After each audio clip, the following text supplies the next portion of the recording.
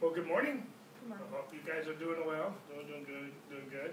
I'm excited. This is actually our third week doing a new teaching series talking about seeing Jesus in the Revelation. As I've said before in the weeks past, I have never taught on the book of Revelation before. And there's many reasons for that I've shared in our previous messages, but one of it is my main thing is because I don't. Yes, between chapters 4 and chapters 22, there's a lot about the end time events. And we'll get into some of that a little bit. But I never wanted that to be the main focus. I wanted the focus to be Jesus. Because it's about, and even from verse 1, Revelation 1:1, it's the revelation of Jesus Christ. And it's not I don't believe it's a book of gloom and doom and damnation. I don't believe it's a book about revealing even the tribulation and the Antichrist. I believe it's a book revealing Jesus. Yes, it has some of those things in it as far as the Antichrist and the tribulation and other things. But it's a book about revealing Jesus. And then just to kick it off this morning, as we can just kind of jump right into it, excuse me. I want to start with Revelation 1:19. 1:19 is in our verse. I'm just doing this as a kind of setting the stage for where we've been. But Revelation 1:19, John, by instruction of Jesus, breaks down this book into 3 sections. He was instructed to write down the things you have seen, and the things which you are, and the things which will take place. And as I've studied this, and I've listened to Lawson Perdue, Andrew Womack, who are some of our favorite teachers that we follow, both of them conclude, and this is my conclusion too, not that I'm trying to do everything Andrew and Lawson would do, but that there are 3 main parts of this book, things that John saw, which we've been talking about in chapter 1. John saw Jesus. And then the things which we're going to be doing with the letters to the 7 churches, which we'll start next week. And then the things which will come after this, which has to do from chapters 4 to 22, the things which we know as the end time events or eschatology, to be technical, whatnot. But we've been dealing with this is our 3rd week now, dealing with chapter 1 of the things that John saw. Now, John saw everything that's in this book, but John specifically saw Jesus. And I've been teaching this first chapter kind of what I call topically. Meaning I'm looking at 5 aspects of Jesus that John saw. We've been looking at how John saw Jesus as the living Word, that John saw Jesus as the grace of God, John saw Jesus as the Savior of the world, John saw Jesus as, and we're going to be talking about starting this week, John saw Jesus as the eternal God and the resurrected King of authority. Excuse me as I scroll down, but I just want to back up to verse 2. And because it says, I just read from verse 1. Excuse me. The revelation of Jesus Christ, which God gave to show his servants things which must shortly take place. And he sent and signified by his angel to his servant John, who bore witness to the word of God, and to the testimony of Jesus Christ, to the things that he saw. John bore witness to the word of God and the testimony of Jesus. That's what I want the focus of this book to be about. I don't want to go into a lot of detail when I get to chapters 4 and 22, and I won't even spend a lot of time on those because that's not really the scope of this message that I'm trying to bring out. I'm trying to see Jesus in the revelation. I'm trying to paint a picture that reveals Jesus. Because no matter what happens, and what we experience even in this life, we can have tribulation. Without even the great tribulation, we can have things that we go through, things that happen in our society and whatnot. We need to have, and one of my main points that I'm trying to bring out in this message is we need to have a relationship with Jesus. No matter what happens, even on our best day, even when everything's going well, We need to have a relationship with Jesus. Jesus, we're going to get into this, but because that has to be our, and when things are falling apart, and when things are going to come on earth, Jesus even said, many hearts will fail them because of things coming on the earth. We need to have a relationship with Jesus as the living Word. We need to have a relationship with Jesus as the grace of God. We need to have a relationship with Jesus as the Savior of the world. We need to have a relationship with Jesus as the eternal God. And we need to have a relationship with Jesus as the resurrected kingdom authority. So again, my main focus of this whole study is not so much to talk about the end time events, but to talk about we need a relationship with Jesus. And even on our good day, again, we need to have a relationship with Jesus. Even when things are going rough, even when we're going through things, and the things that will come on the earth as Jesus and John and even Paul have prophesied, we need to have a relationship with Jesus. That is one going to be our strong tower. That is going to be our wisdom. And so many people have taught the book, not everyone, but have taught the book out of a spirit of fear. And God has not given us a spirit of fear, but power, love, and a sound mind. And so I don't want to teach it from a perspective of gloom and doom. I want to preach it on a revelation of Jesus. Because even when things do come, and again, Jesus said, many hearts will fail them because of the things coming on there. But if Jesus is our focus, if we have a relationship with Jesus, then our hearts are not going to be failing us because of things coming on earth, because our focus is not on the things, or the things that are happening. Our focus is on Jesus. And that end time events are not end time events. We need to have that. I just finished a series before this talking about wisdom. We need wisdom on any day. A good day, a bad day, we need wisdom. And there's a difference between the wisdom of God and the wisdom of this world, or the wisdom of man. But even in these last days that are coming on the earth, we need the wisdom of God. We need to know what God says. We need to know what God's view on things. And so these messages kind of go together. So hopefully that makes sense as we're going into this. So we talked about, again, let me just rehab. When we talked about chapter 1, we talked about Jesus as the living Word. We talked about Jesus as the grace of God. And we talked about how Jesus is the Savior of the world. We dealt with those the last 2 weeks. Today I wanted to finish chapter 1 today as I talk about, and I emphasize Jesus as the eternal God, and Jesus as the resurrected King of authority, or eternity. He is resurrected King of authority too, but resurrected King of eternity. I'm going to kind of, as I talk about these last two, I will be talking about these somewhat interchangeably. But last week I finished with talking about Jesus as the Savior of the world, and I want to just highlight one thing that I felt like I rushed over real quick. So if you will, just go ahead and turn with me in your Bibles to Revelation chapter 1, and we'll pick it back up verse 4. And I want to talk about one point here as I go into talk about Jesus as the eternal God. Okay? First of all, so it's on the screen here. If you don't have your Bible, that's fine. But it's John to the 7 churches which are in Asia. We'll be talking about that more next week. Grace to you and peace from him who is and who was and who is to come, and from the 7 spirits who are before his throne. We talked about that last week. And Jesus Christ, the faithful witness, the firstborn from the dead, and the ruler over the kings of the earth, to him who loved us and washed us from our sins in his own blood. And we talked about that last week, and we will continue talking about that. This is a part I want to focus on a little bit this morning.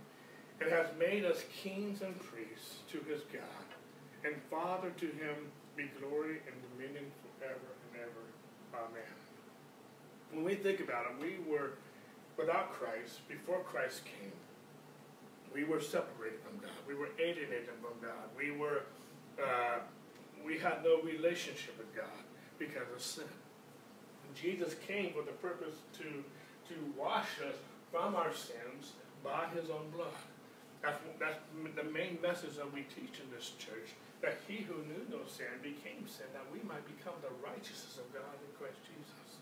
The word righteousness is one of the main messages that we talk about here, and it's righteousness is not right doing. Righteousness is right being. The word is a noun. It's not a verb. It's about having a right relationship with God, or have a right position with God, because of what Christ did, not because of what we do. Sin was the problem. Sin separated us from God. When man sinned, man became separated from God. The tabernacle illustrates that, how there was a veil between the Holy of Holies and the Holy Place. I'm not going to go into teaching about the tabernacle right now, but the tabernacle, the Holy of Holies represents God, and the Holy of Holies represents man. And there was a veil separating the two. When God banished man from the garden, he banished him, but he put cherubim in the flaming sword. Those cherubim were embroidered by God's direction on the veil that separated the holy place from the Holy of Holies. And when Christ was crucified on the cross, it says in Matthew that God ripped that tip from top to bottom, separating that separation between God and man. Because of Christ, there is no separation. We can come boldly to His throne of grace. We can have a relationship with God. There's no barrier. And we're going to get into that as we talk about eternal life. But before I get into that part, it says He made us kings and priests to His God. And that's very powerful. And if we understand that,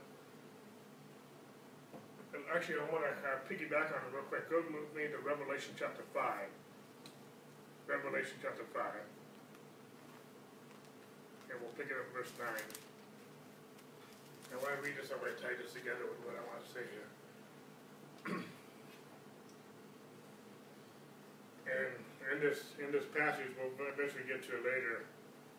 But I want to pick up verse 9. I don't want to read the whole thing. But John is seeing a vision here in Revelation chapter 5, and he's seeing a lamb that was slain standing on the throne of God. To me, this picture, this vision that John is seeing in Revelation 5 is a picture of after the cross, after Jesus, the worthy Lamb of God, took away the sins of the world, which we talked about last week, is standing on the throne of God. And it says that what Jesus did caused the whole heavenly host to sing a new song. And this new song that the heavenly host began to sing is that you are worthy to take the scroll and to open the seals, for you were slain and you have redeemed us to God by your blood out of every tribe and tongue and people and nation, and have made us kings and priests to our God, and we shall reign on the earth. This whole idea of a king and a priest, and I don't want to spend a lot of time, but I do want to just highlight this for a moment. I want to get into what I want to talk about this morning. Even in the Old Testament, no one could be a king and a priest at the same time. Saul actually lost his kingdom by being king because he, as a king, tried to do a priestly act. That's recorded in the book of Samuel, for Samuel. I'm not so much focused on that, but when you read the book of Hebrews chapter 7, Jesus is our great high priest, not after the order of Levi, the Levitical priesthood, but after the order of Melchizedek. In other words, what I'm trying to say, our great high priest there's a different kingdom, there's a different priesthood, there's a different government. It says in Isaiah chapter 9:6 that unto us a child is born, unto us a son is given, and the government will be upon his shoulders. Jesus is the King of all kings, and Jesus has, by his blood, and I'm not going to go into a lot of detail with this, but God has made us to be kings and priests in his kingdom, and he did that by his blood. We talked about this last week. Peter said that we are a chosen generation. We're chosen a royal priesthood. We are a royal priesthood. In other words, why am I saying this? There's a lot of different reasons, but one of the reasons I'm saying this, because as we get into talking about the end times and different things about that nature, things that come on the earth, and one thing that we teach in this church is that we are the head and not the tail. We are above and not beneath. We are the children of God. We are not being ruled and governed by the things happening in the earth. We're not being ruled by sickness and different things. No, God has redeemed us by his blood. See, Adam had authority in the garden. Adam lost that authority in the garden because of sin. But Jesus has restored us back into rightful relationship with him so that we can have authority with him. Let me use this verse to tie this in. Ephesians chapter 2, verses 4 through 6. We talked about this last week. Where it says, "But God, who is rich in mercy, because of his great love with which he loved us, even when we were dead in trespasses, made us alive together with Christ. By grace you have been saved. And he raised us up together and made us sit together in heavenly places in Christ Jesus." I just want to pause there for a moment. I just love this. I mean, this is so rich with truth, with the gospel, with the message of the cross, with the message of righteousness. But God, who is rich in mercy, because of his great love with us, he loved us. Even when we were dead, even when we were separated, we were dead in our sins. We didn't ask for it. We didn't deserve it. But by his grace, he made us alive together with Christ. And not only did he make us alive together with Christ, he raised us up together and made us sit together in heavenly places in Christ Jesus. When we get to in the book of Revelation, we're going to see in Revelation chapter 5 that I just read, I didn't read all of it, Jesus is sitting on the throne. And when someone who's sitting on the throne, that means that person is king. That person has dominion and authority over the kingdom. We're going to find out as we get into our study this morning that Jesus has the keys of heaven and hell. He has authority. He's the Alpha and Omega, the beginning and the end. He is the king. But this king, this worthy Lamb of God, who's sitting on the throne, who has authority over heaven, who has authority over earth, and we'll find out he even has authority over hell now because he has the keys. He has raised us up. He has given us new life so that we can have new life, but that we can also sit together with him in heavenly places. Why? There's many reasons, but one of those reasons is so that in the ages to come, because we are in the church age, but there are ages to come. We're going to get into that a little bit later in our study of Revelation. But in the ages to come, he might show the exceeding riches of his grace and his kindness towards us in Christ Jesus. Why am I spending time on this? Because we've been talking, I'm spending more time on chapter 1 than I will probably spend on chapters 4 to 22 combined. Because we need to know whether we're talking about the Great Tribulation or any other things that are going to happen in the end times. Even on a good day, even through the things that we go through this life. Jesus said in Luke chapter 17, you will have tribulation. There will be tribulation in this world. This world has been affected by sin. This world has been affected by Satan. Satan is no longer the God of this age, or the God is what he was, but Christ defeated him to the cross. God is on the throne. And God has given us that authority as we are seated in him. We are in Christ. We have been crucified with Christ. We've been made alive together with Christ. We've been baptized into Christ. We are in Christ Jesus. I talked about this before at Easter. There's over 130 scriptures in the New Testament that describes who we are in Christ because of the death, burial, and resurrection of Jesus Christ. Paul says, I'm crucified with Christ. It's no longer I who live, but it's Christ who lives in me. Hopefully I'm making sense whatever it is I'm trying to say. I'm saying a lot of different things. But I'm trying to I'm spending all this time about what John saw in Jesus as the living Word, as the grace of God, as the Savior of the world. And I'm going to get into, hopefully, the eternal God and the resurrected King of authority. Because as the things start happening in the world, if we focus on the things that are happening in the world, fear can come in. And different things can come in. We can get so focused on those things. So the society, the government, doing this and that. And I'm not saying we're not supposed to be involved to a certain level. But our focus shouldn't be on those things entirely. Our focus needs to be on Jesus. Our focus, we need to know who we are and what we have in this salvation and this relationship we have in Jesus Christ. one of those things is that we are kings and priests. We are a royal priesthood. We are a kingdom of priests. We are in this world, but we're not of this world. We are not governed, in a sense, by this world. We are governed by our King of Kings and our Lord of Lords. And as we have a relationship with him, we will know what to do, when to do, how to do it, how to respond. Jesus didn't do anything without spending time with his Father. Jesus was persecuted by the Pharisees and the people of this world. All the apostles were martyred or crucified, or some type of martyrdom. And we need to have a relationship with Jesus as the living Word, as the grace of God, as the Savior of the world, knowing who we are in Christ as kings and priests, because God has ordained us, as I just read a minute ago in Revelation chapter 5, he has made us kings and priests to our God, that we shall reign on the earth.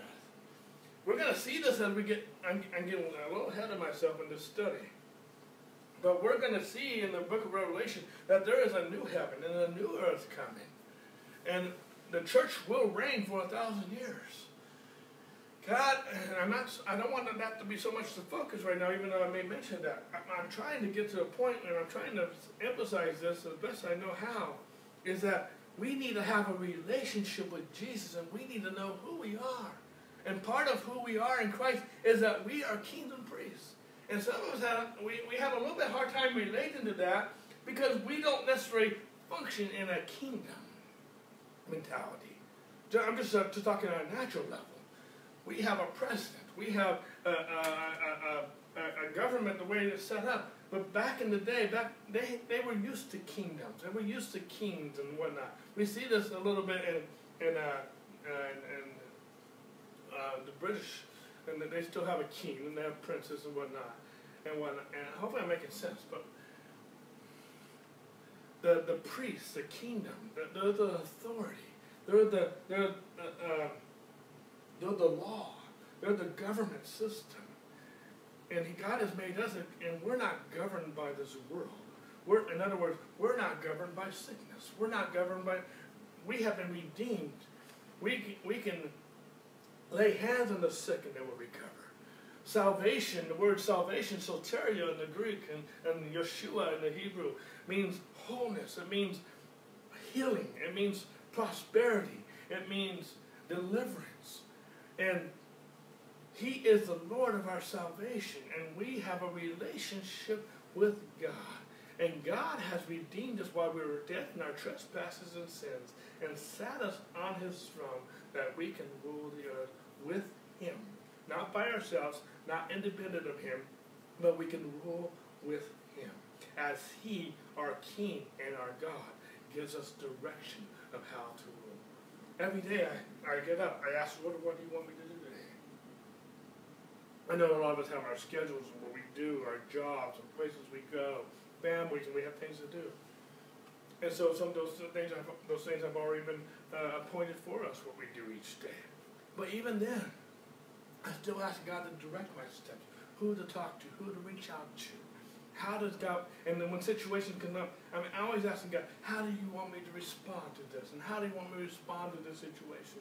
Sometimes in some situations, I can get emotional, whether it be angry or upset, emotional, sad about different things. But I bring every thought into captivity to the obedience of Christ so he can rule and govern and lead my life. I need to do this on any day. But I'm trying to paint a picture. If we have a relationship with God, and we know who we are in Christ, yes, we are, and that's one of the reasons I like even the movie Narnia. If you ever watched Narnia, you've got the 4 children. All 4 of them are kings and queens. But Peter is the high king. They're all kings and queens, but Peter is the high king. And for most people, and especially when you watch and read the story of Prince Caspian, as Edmund is talking to the other wicked and evil king, he said, I know it's hard to understand, but we are kings and priests. We are of his kingdom. And hopefully that's making sense. But this makes a little more sense as we go forward. Let's go forward. Let's switch gears here a little bit. I spent a little more time on that than I wanted to. But my question as we go into talk about Jesus as the eternal God, first of all, let me just ask this question. What is eternal life? It's just a rhetorical question. You'll have to answer audibly. What is eternal life? What is salvation? We've already talked about what the definition of salvation, soteria, yeshua, is wholeness, is healing, is prosperity. But Jesus said in John 17:3, this is eternal life, that you know me, that you know the Father. Eternal life. And actually, let's just go there. Sorry, I'm not quoting it exactly how I should. John 17:3 says, and this is life, eternal life, that they may know you, the one true God, and Jesus Christ who lives in. Eternal life is not a place. Eternal life is not an age. It's not going to heaven. I believe Jesus is coming again. I believe we will be with him in all eternal life. But eternal life is knowing Jesus. It's knowing God. It's having a relationship with him. And so as we, not only do we have eternal life now, if we are in Christ, we already have eternal life. But in the ages to come, in the things that are going to come on the earth, we are already in eternal life. I don't know about you, but that is very soothing to me. That is very foundational to me. That no matter what happens in this world, in this life, I already have eternal life. That is very foundational. And for me, I'm always keeping that in perspective. I have a job to do. While I'm on this earth, I still need to interact with people. I still have some civil responsibilities. Jesus said, while we're here, we need to occupy until he comes. There's still a job to do. We still live here. We're not so spiritually minded, we're no earthly good. But at the same point in time, I'm keeping my minds and my thoughts on him. Actually, I wasn't going to go here, but it says in Colossians chapter 3.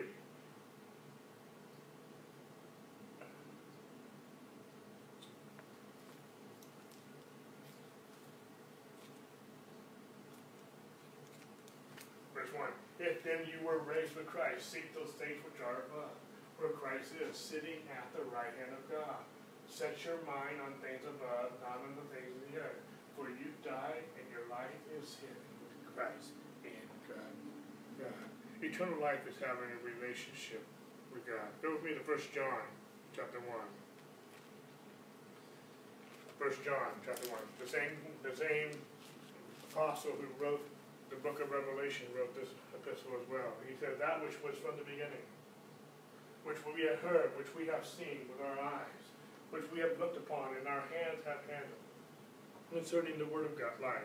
The life was manifested, and we have seen and bear witness, and declare to you that eternal life, which was with the Father, and was manifested to us. That which we have seen and heard, we declare to you, that you also may have fellowship with us, and truly our fellowship is with the Father and with his Son, Jesus Christ. There's a lot here. We've talked about these passages already in this series. But John, as an apostle, had a relationship with Jesus, the living Word. A real, tangible relationship with Jesus in the flesh. He could touch him. Their hands touched him. Their eyes saw him. But he goes on to say that the life was manifested, and we have seen and bear witness, and we declare to you that eternal life, which was with the Father and was manifested to us.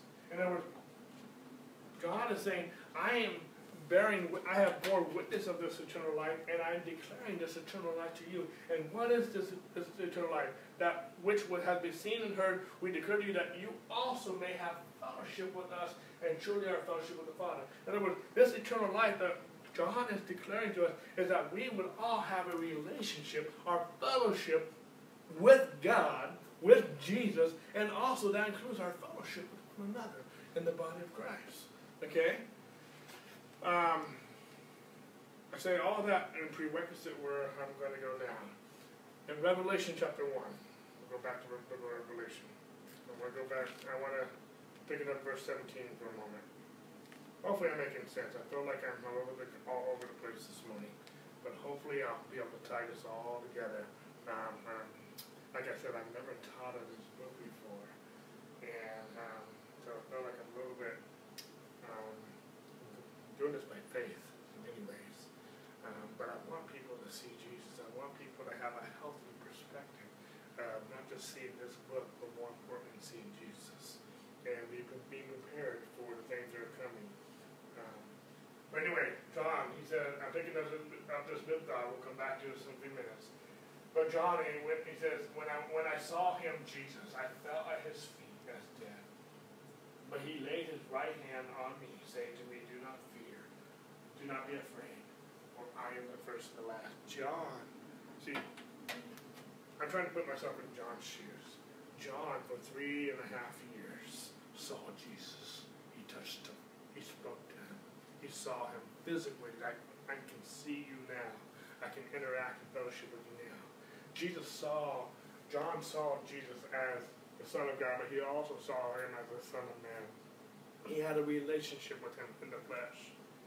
And here in this revelation that he is seeing on the island of Patmos, John sees Jesus in his glorified state. He sees Jesus as God, and he says that he fell at his feet as though he were dead. In other words, John had a revelation, saw Jesus in his glorified state, and that revelation of Jesus challenged John in a very physical way. Okay, we have other glimpses of people who had a revelation of God in Isaiah and different other passages of Scripture, Moses and whatever, and how they fell down as though they were dead. John had that same reaction when he saw Jesus in his glorified state. I'm trying to focus on right now Jesus, and I talked about Jesus as the eternal, the living Word, the grace of God, and the Savior of the world. I'm focusing now on Jesus as the eternal God. You know, we were on a cruise a few weeks ago, and I'm not going to go through all the stories and different things we had there, but we actually ran into this lady who was attending the Bible studies we were there on the ship. And finally, he was a pastor as well from Oregon, and he finally asked her, "Do you believe Jesus is the Son of God?" And she said no. And we're going to get into some verses here in a few moments in 1 John, but that's one of the things we must believe, that Jesus is the Son of God. And so, believing that Jesus is the Son of God is very crucial. It's very important for us, and I'm going to get into that. Let's go back up to Revelation chapter 1, verse 8. Hopefully I'm making sense. I feel like I'm rambling a little bit this morning. Haven't gotten to my groove yet. Anyway, now I love this passage here in verse 8. And John gets a revelation of Jesus. He says, I am the Alpha and the Omega, the beginning and the end, says the Lord, who is and who was and who is to come, the Almighty. I, John, both your brother and companion in the tribulation and kingdom and patience of Jesus Christ, was on the island that is called Patmos, for the word of God and for the testimony of Jesus Christ.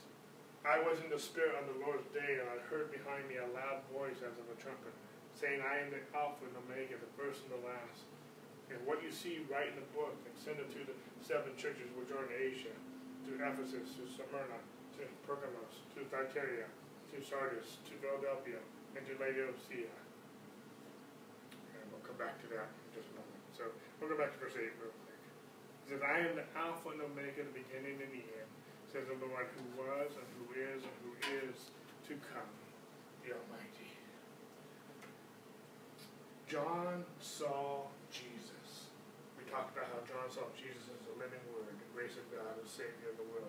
But John saw Jesus also as the eternal God. He saw Jesus as the eternal God, where he felt he had a reaction to that, where he felt as though he was dead. But John saw Jesus, and Jesus revealed to God himself to John as the Alpha and Omega, beginning and the end, the one who was and who is to come. He saw Jesus as the Almighty God. Jesus said in John 8:58, as he was talking to the Pharisees, before Abraham was, I am. He is the great I am. We also talked at length already in John chapter 1 that in the beginning was the Word, and the Word was God. Jesus was in the beginning. In the beginning, he was with God. He was God. Why am I saying this? Why am I getting all of this? and I'm going to make one major point here I'm trying to get at, and everything I'm trying to say this morning. This eternal God has offered us eternal life. That's one main point I'm going to be bringing out this morning. I feel like I'm just not making my point this morning as I like to. Go with me real quick to Colossians 1:16 to 17. Am I making any sense this morning? Mm-hmm.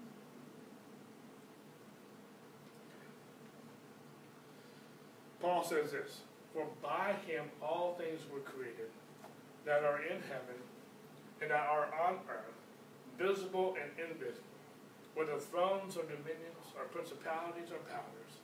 And all things were created through him and for him, and he is before all things, and in him all things consist or exist, as some translation will say. We know this, and I feel like some of this is elementary to some of us. But Jesus is, John saw Jesus. Paul also, what we just read about in Colossians, that Jesus is not just a man. And we know this, but Jesus is the creator. He created everything. He created things, it says in Revelation chapter 4, verse 11, that he created things not by his pleasure, but for his pleasure. He created not only everything, but he created us. And he created us for his pleasure. He had a purpose for us. But not only that, not only did God create us, not that God created the heavens and the earth, but God created everything in the heavens. He created everything in the earth. He created everything that was visible. He created everything that was invisible. He is the creator of every throne, dominion, principality, and power, both natural and physical. In other words, he is the King of all kings. He is the Lord of all lords. He's the one created. And the one who created everything is the one who has preeminence, if I'm saying that right, over everything. He's the one, he is the eternal God. He is the supreme being, if I can put it in that terms. I hate putting in that word. It just sounds like water it down. But he is the supreme God. He is the creator of everything. He is the eternal God. We're not just talking about Jesus in the flesh as the Son of Man. We're talking about Jesus as the Son of God. He was the eternal God. Jesus holds all the creation in his. It says in Hebrews chapter 1, verse 3, that he upholds all things by the power of his word. In other words, in God's word, Jesus' word, is holding the whole cosmos together. If Jesus' word was not powerful, and we talked about how Jesus is the living word, then the whole cosmos would fall apart. Jesus upholds all things by his word. Jesus has also, everything is existing because of Jesus. We can read this in Acts chapter 17 and other scriptures that we just read about here in verse 17. It says, and he is before all things, and in him all things consist or exist.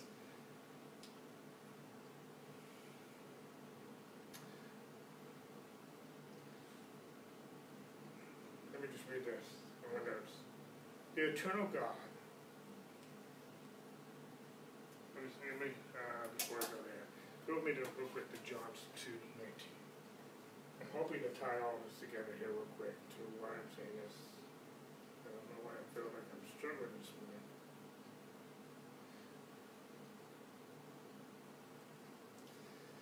Jesus was talking to religious leaders, and he said this thing. Jesus answered and said to them, destroy this temple, and in 3 days I will raise it up. Now, in this context, the Pharisees, the religious leaders, thought Jesus was talking about the natural Jerusalem, the natural temple. But we know that he was talking about his own temple. In Corinthians 6:19, Paul writes that we are the temple of the Holy Spirit. Our body is a temple of the Holy Spirit. Jesus, the eternal God, said that if you destroy this body, the temple, I will raise it up in 3 days.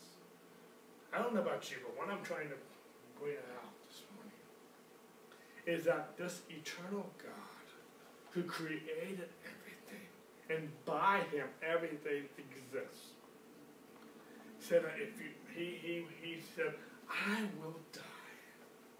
I will allow this body to be destroyed.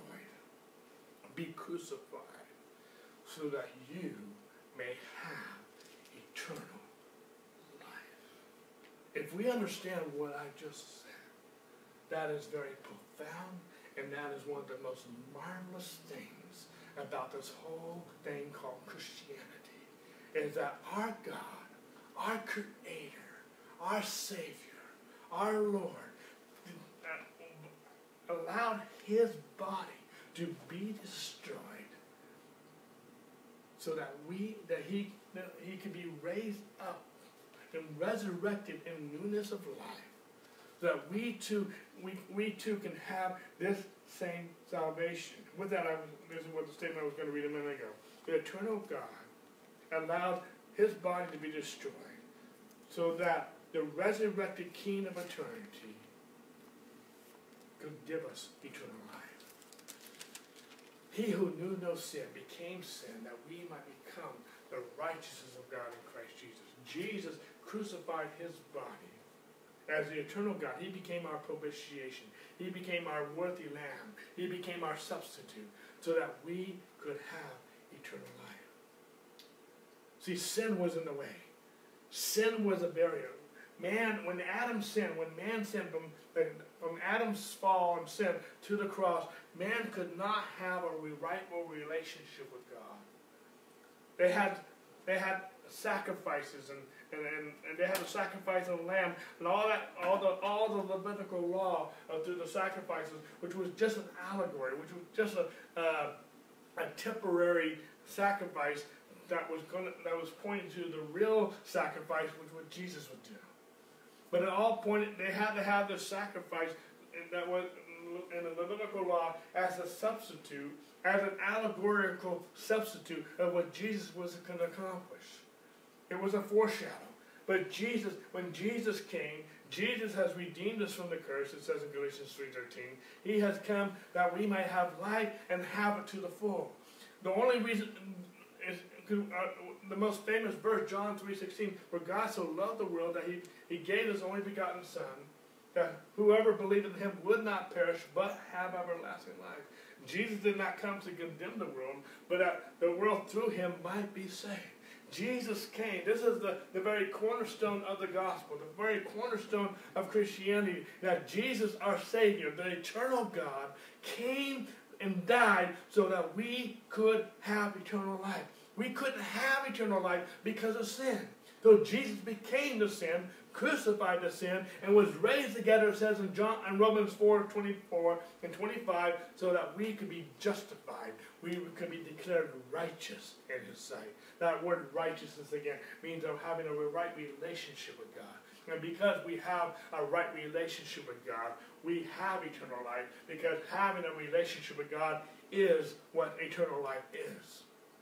Eternal life is not about the new heaven and the new earth. Eternal life is not about going to heaven with him, even though that is going to be glorious and blissful. Eternal life is having a relationship with God. And so that means also, and that's one reason I spend so much time with this, because no matter what comes on the earth, no matter what happens, no matter the things that we're going through right now, our eternal life is not based on the things that we're going through. Our eternal life is based on a relationship with Jesus. But if we have the Son, if we have that life, we have the authority and the ability as we sit together with him on his throne as kings and priests to heal, lay hands on the sick and see them recover. We can call those things which are not as though they are. We can speak life. We can receive his salvation, prosperity if we need it, provision if we need it, whatever we have, because we already have it in Christ Jesus. It's already in this eternal life. It's already in this seed that is already in Christ. That we are in Christ. Christ is in us. But we have this eternal life, this everlasting life in Jesus. And it was made possible because our eternal God became flesh to die for us, to give us eternal life in him. That is the most awesome, miraculous thing that has ever taken place. Go with me real quick to echo just what I just said in Romans chapter 4.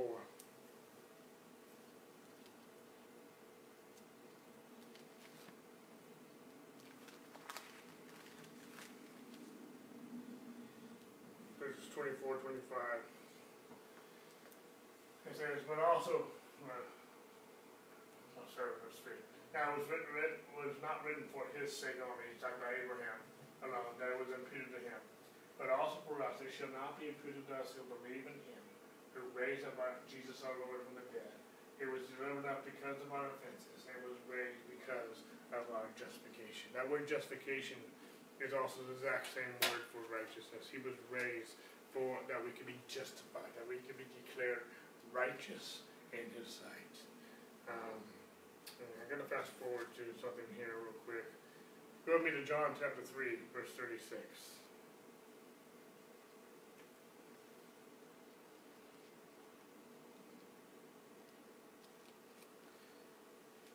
Jesus says here, he who believes in the Son has everlasting life. And he who does not believe in the Son shall not see life, but the wrath of God abides in him. Go with me also to John chapter 6. John 6,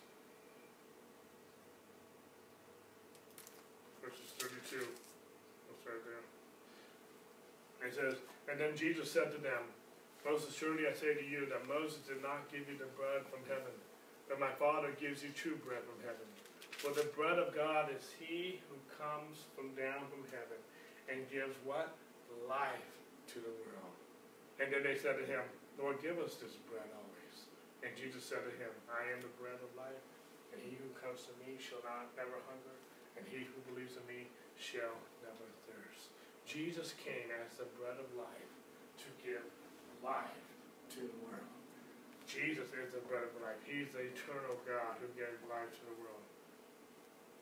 See, eternal life is something that every born-again believer already possesses.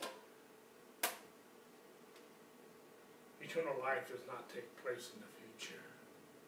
Eternal life is a present reality. Go with me real quick to John chapter 5, verse 24.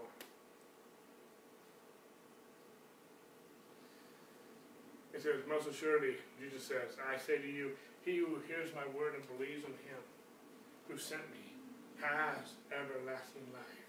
He shall not come into judgment, but has passed from death into life. That is profound. We're going to actually spend a little more time with that a little bit later on when we talk about judgment in the Great White Throne. We're going to talk about how there's two different kinds of judgment, and we'll deal with that. But you know this for now, because this is a very cornerstone verse, that he who hears my word and believes in him who sent me has eternal life, has everlasting life, and it shall not come into judgment, but has already passed from death into life. We have eternal life because of our relationship with Jesus. We have a relationship with Jesus because he paid the price, and we believe. What I didn't read, I was going to read earlier, we quote this all the time when we lead someone to the Lord, but in Romans chapter 10, verses 9 to 10, we quote this all the time. And if you confess with your mouth the Lord Jesus and believe in your heart that God has raised him from the dead, you will be saved. And with the heart one believes into righteousness, and with the mouth confession is made into salvation. I'm trying to paint a picture that eternal life is not just going to heaven. Eternal life is a relationship with God. And this relationship with God is only made available because Jesus, the worthy Lamb of God that we've been talking about, has saved the world.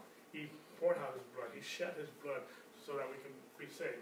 But he did it for us, but we have to believe it. We have to receive it. If we believe it and receive it, and we are born again. We have this life. And this eternal life is not just. Another thing I'm trying to paint a picture with eternal life, it should not just be a badge, so to speak. It should not just be a certificate, so to speak, to go to heaven. Eternal life is, because that's not what eternal life is. Eternal life, yes, that's one of the benefits of having everlasting life. Yes, that's one of the benefits of salvation is going to heaven and being with Jesus for all eternity. But eternal life is a relationship with God. We have a marriage. We have a marriage not just so we have a tax status and so we have a certificate of marriage. We have a marriage so we can live together, so we can do life together. In the way I see it, marriage without a relationship is no marriage at all. You might have a ring. You might be legally married as far as the courts are concerned and different things. And you might be technically married and everything. But if there's no relationship, there really is no marriage. Technically, there is a marriage, but it doesn't have the benefits. It's not. We have eternal life so that we can have a relationship with God. And out of that relationship with God is everything, including the things that are going to happen on the earth in the last days and different things that are going to happen. We need to have a relationship with God so that our faith doesn't become shipwrecked and among other things. We need this relationship with God. So that so we don't have to live in fear. We don't have to be worried about the things coming on the earth. We don't have, and that doesn't mean the things coming on the earth and even the things happening in our own country and different things. Doesn't mean we have to be okay with that. Doesn't mean we don't have a civil responsibility and different things that we can do. I'm not necessarily going there right now, but I'm just talking about just our sanity and our faith and our what the word I'm looking for, but just how we carry ourselves. I don't want to be depressed. I don't want to be full of anger and anxiety and my heart failing me because of things happening there. The Bible says I'm the head and not the tail. I'm above and not beneath. I'm a child of God. I'm saved. I don't have to be under dominion. The economy is not my source. My job is not my source. My paycheck is not my source. The government is not my source. Not just for income and economics and whatnot, but just for sanity. Jesus is my source. And the salvation includes prosperity if I need. I mean, I was stating this even, I think it came out last week. I didn't plan this. But remember Egypt. Israel and Egypt and the plagues that were happening in Egypt.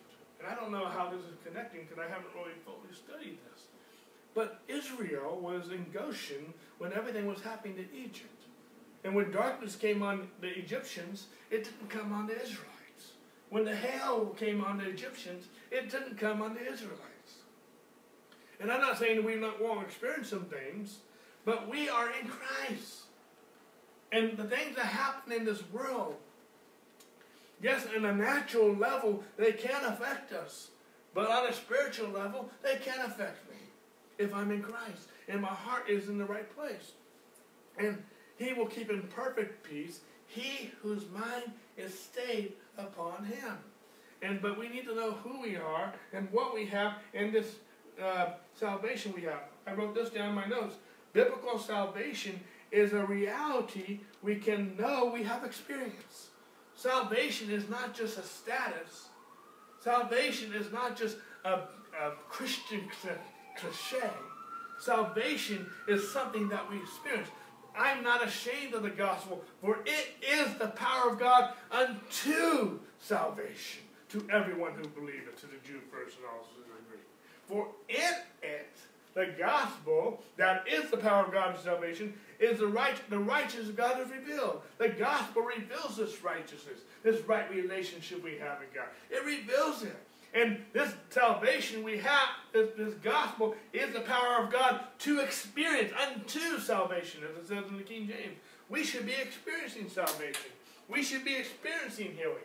We should be experiencing prosperity. Not so prosperity becomes our idol, but so that we can be blessed to be a blessing. We can be blessed to be a blessing on this earth. And that's really kind of where I'm going with this whole kings and priests thing. It's not just so we have a status, it's so that as things are happening in the world, we as the Church of Jesus Christ can be a light. Because we are called the light of the world, it says in Matthew. We can give life. We can give help. We can speak healing. We as the Church of Jesus Christ, God says that He has put all things underneath His feet, even His church, in Ephesians chapter 1, verses 22 to 23. Okay? We are the church. We are the body of Christ. And He has put all things underneath our feet. And we need to know who we are. I'm not here to revolt against any civil government as long as it's not disobeying what God has ordained. I'm not here to revolt anyway. But at the same point in time, I serve them through my relation. how do I say this? I feel like I'm not saying this right. Everything I do, work, and as a member of this society, I do it and I do it unto the Lord. And as Paul said, it's no longer I who live, but it's Christ who lives in me. The life that I live by the faith of God. Everything I'm doing, I want to do this eternal life. Includes having a relationship with God. That it says in Ephesians 5:30, I'm one flesh with God. So I want to see everything I do, whether I'm pastoring, teaching, whatever I'm doing, I don't want to do it because I'm doing it. I want Christ to do it in me. Not just now, but also in the ages to come, the things that might happen in the earth. I want Christ to be my Lord and my God and working in my life. Is that making sense? I want to experience salvation and eternal life in everything I do and everything I say.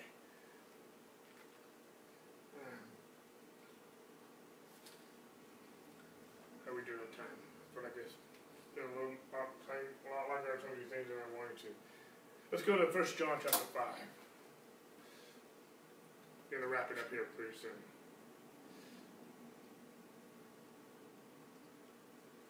Not getting as far as I thought I was going to today. If I was going to wrap this part up, and I'm not sure I will. John says, and this is the testimony that God has given us, eternal life. And this life is where? It's in His Son. And he who has the Son has life. And he who does not have the Son does not have life. That's why this lady that we met on this cruise ship, she didn't have the Son. She wasn't born again. The fact that she didn't believe that Jesus was the Son of God explained to us that she wasn't born again. She didn't believe in Jesus and the other things that she said along those lines. But this is testimony that God has given us eternal life, and this life is where it's not in us, it's not in what we do, it's not in our performance, it's not in our adherence to the law. It's in His Son, Jesus Christ. That's where eternal life is. And he who has the Son has life. He who does not have the Son of God does not have life. In other words, either you have Him or you don't. Either we know Him or we don't. Either we have come into a relationship with Jesus or we haven't. Either we are experiencing Jesus or we're not. Either our Jesus, and I've been saying this throughout this whole study, having a relationship with Jesus will change your life. It will change. I'm not just talking about receiving salvation, becoming born again, but this whole born again experience, this whole salvation experience, this whole eternal life experience will change your life. It will change the way you think. It will change the way you act. It will change everything about you, because we are born again, not of corruptible seed. We are born again of incorruptible seed. The whole new seed DNA changeover, if I can even use the word DNA. We are born again, not of Adam, but we are born again of Christ, the second Adam. This is not done physically. We're not, as Jesus told Nicodemus, we're not going back into our mother's womb. We are born again spiritually. We are born again into eternal life. And I don't have time to explain it all, but eternal life is more real than physical life. All of our natural lives, we relate everything to a physical realm. But the spiritual is more real than the natural, because the spiritual created the natural. It's the parent force. And eternal life is not a place or an age as of time. Eternal life is a relationship with Jesus. And even though we can have eternal life in the sense of believing in Jesus and being born again, but if all we do is have eternal life, but we do nothing with that, to me, we have taken the greatest gift of all and just laid it dormant. And I don't want to do that. God has given me eternal life, not just so I can go to heaven, but God has given me eternal life for one purpose, so I can be a minister of God's grace, so others can go have experienced eternal life too. I don't want to be so selfish that I'm just focused on my eternal life. I want to use the life that God has given me to minister eternal life to other people, including healing and wholeness and other things that we can minister. I want people to get healed. I want people to get set free. But I want them, more importantly, to have a relationship with Jesus. And sometimes the healing can be a bell, so to speak, that can lead them to having a relationship with Jesus. Jesus did it all the time. He ministered. He healed the sick. He also preached the gospel. He also ministered. But sometimes healing people drew the crowds so he could minister salvation. He can minister the message of the cross to them, which is the greatest miracle of all. The greatest miracle we could ever experience is having a relationship with Jesus. Let's go back to the book of Revelation real quick. Revelation verse 9. I just want to finish this little section here. I guess switch gears just a little bit. I'm still talking about eternal life. More important, I'm talking about eternal God. Because Jesus, our eternal God, gave us eternal life. But John says here, I, John, both your brother and companion, in the tribulation and kingdom and patience of Jesus Christ, was on the island that is called Patmos, for the word of God and for the testimony of Christ. John, a couple of things here to point out. First of all, John says, I'm your brother and your companion in the tribulation. One thing I just want to comment on that, some people believe that the future tribulation will purify the people. In other words, some people believe that the future tribulation will help purify people so that they will be acceptable before God. The problem I have with that is that the blood of Jesus can't purify us. Nothing can. If the blood of Jesus can't make us ready for the Lord, nothing can. The only thing that can make us ready for Jesus or for anything that happens is the blood of Jesus. The blood of Jesus is the only thing that can purify us. It's the only thing that can make us ready. Now, some of us may not struggle with what I just said, what some people believe. But some people think that the tribulation will purify. No, the blood of Jesus purifies. And it's only the blood of Jesus. That's one thing that John is saying over and over and over in this book. It's the blood of Jesus that has made us clean, that has washed us, that has purified us. But also in this too, it talks about how John was banished to the island of Patmos. And in verse 10 it says, I was in the spirit of the Lord's day, and I heard behind me a loud voice as of a trumpet. Now, history tells us that they tried to martyr John by putting him in they tried to boil him in oil, and he just wouldn't die. You can imagine just these religious leaders and these leaders trying to kill this guy. He just won't die. And so they just banished him to this island called Patmos for the purpose of, you know what, we can't kill you. We're trying to kill you, but we can't kill you, so we're just going to put you on this island so no one hears what you're saying. And the reason they're trying to kill him is because they don't like the message he's preaching about the gospel, about Christ, about Jesus being the resurrection and the life. They banished him to the island of Patmos so no one would hear him. And yet, since that time, till this day, even this morning, we're talking about the revelation that John received on the island of Patmos. And so what they were trying to do didn't come accomplished. But one thing I want to just point out here, it's not necessarily a major point, but it says that John says, I was in the spirit on the Lord's day. Now what's the Lord's day? Technically speaking, since the resurrection of Jesus Christ, Jesus was resurrected. That's why we celebrate Easter on Sunday. I don't want to get so much into, I worship Jesus 7 days a week. But at the same point in time, that is technically called the Lord's Day, Sunday, the first day of the week. And then I'm just putting it into perspective what day it was. It was a Sunday. He was in the spirit on the Lord's Day. That's it's not so much a major point. But I just want to say this though. Even if you are alone, like John was alone on the island of Patmos, and maybe you're alone not because of, we teach a lot in this church, it's not good to be isolated. And John wasn't isolated by choice. John was isolated by force, not his choice. But even if you are in a situation, Jesus said, many hearts will fail them because of things coming on the earth. There can be times, and there have been times when even with Sherry and I, we thought we were very alone in certain situations or whatnot. Even if you are alone, physically, or just your perspective in the moment, you can still get in the Spirit. You can still, because you have a relationship with God, no matter what happens in this world, no matter what our government may or may not do in the future regarding church and different things, I don't know. At the same point in time, no matter what happens in the tribulations that are coming and whatever that looks like, we need to have a relationship with Jesus. Because no matter what happens, because in some countries, having a relationship with Jesus publicly can cost you your life.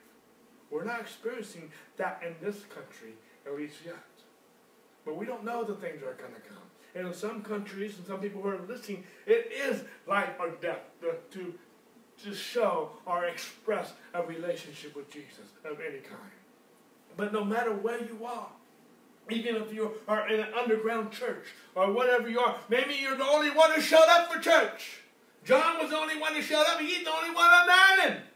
But that did not refrain him from getting into the spirit of the Lord's day. And he got one of the greatest revelations of all time. He had a revelation of Jesus. You can have church by yourself. I don't recommend it if you have an opportunity to get in fellowship. And we'll talk a lot about that later on in some other teachings. We teach a lot here. Fellowship is essential. But even without that, even if you're in a situation where you cannot have that, even when in a situation you feel like you're all alone, you can get into the Spirit. You can get into His presence on the Lord's day or any day of the week, day or night, wherever you are. That makes sense? And that's one of the reasons why I'm spending so much time talking about who Jesus is and who we are in Christ. Because right now we're looking at it, at least where we're at, what we're saying, is we're not experiencing the tribulation that some people are and some people will.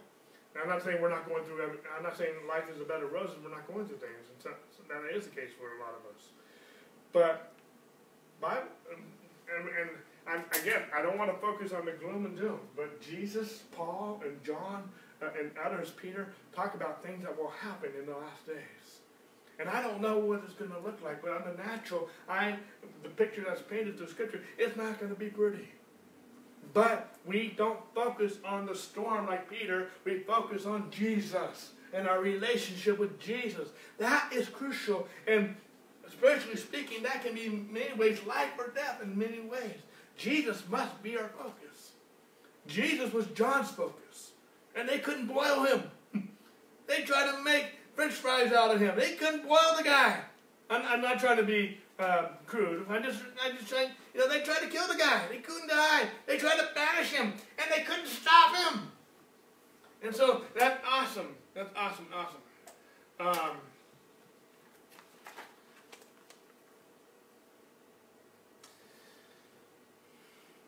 Verse 11 real quick. Saying, I am the Alpha and Omega, the verse in the last, and what you see right in the book, and send it to the 7 churches. And we'll be talking about that hopefully starting next week. We're going to be concluding everything that I didn't talk about this morning. But let me just say this for now, and I'll probably be very repetitive when we get to chapters 2 and 3 of the book of Revelation. Jesus still has a message for the church today. He wrote 7 letters to the 7 churches which are in Asia. But Jesus is still speaking to the church today. He is still speaking. And throughout chapters 2 and 3, you will hear these words.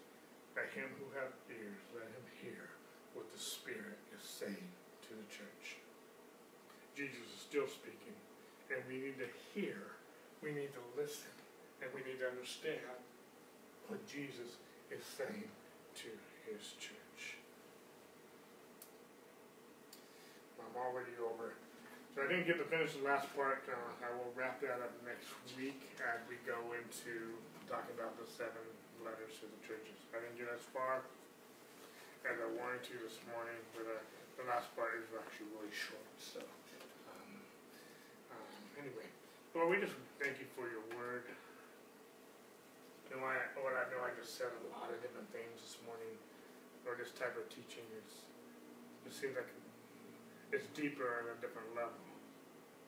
But Lord, you know my heart is that we would have a relationship with you. And Lord, that's so resounding in my heart. And Lord, because that's the essence of eternal life. Everything we need to know, everything we need to do is found in you. Lord, help us. Lord, so we can also, not just so we can be fine, but we can also, because of that relationship with you, we can also be in a position as kings and priests to minister to others who you bring across our paths. So we want to be the head and not the tail. We want to be the light of the world. We want to be a blessing to people, even in the ages to come, as the church of Jesus Christ. We thank you, Lord, most importantly, for this eternal life that we have in you. Lord, this is awesome, awesome, awesome salvation we have. In Jesus' name we give you thanks.